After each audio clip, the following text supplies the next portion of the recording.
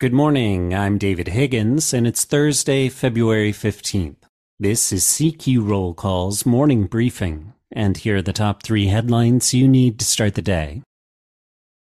National Security Advisor Jake Sullivan is scheduled to brief the House members of the so-called Gang of Eight today. It's a day after the chairman of the House Intelligence Committee, Michael Turner, issued a cryptic statement about what he called a serious national security threat. But Sullivan didn't specify whether the already scheduled meeting had been set because of that issue.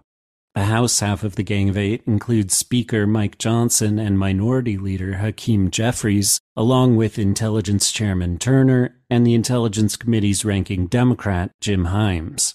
Others on the committee suggested that the threat, whatever it is, isn't imminent but does require attention.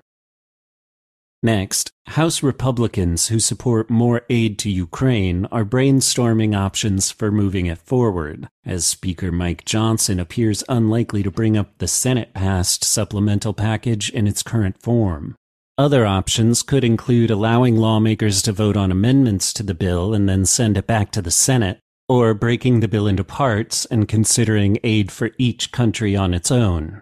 And while there's been talk among Democrats of using a time-consuming discharge petition, members say they have other procedural levers they could pull, but they didn't say what that might be.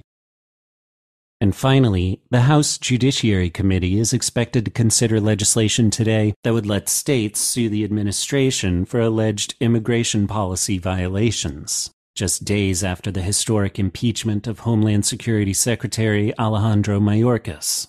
The bill would give state officials the right to file civil suits alleging that actions taken by the Homeland Security Department or the U.S. Attorney General resulted in harm due to the release, bond, or parole of a migrant. Check CQ.com throughout the day for developing policy news.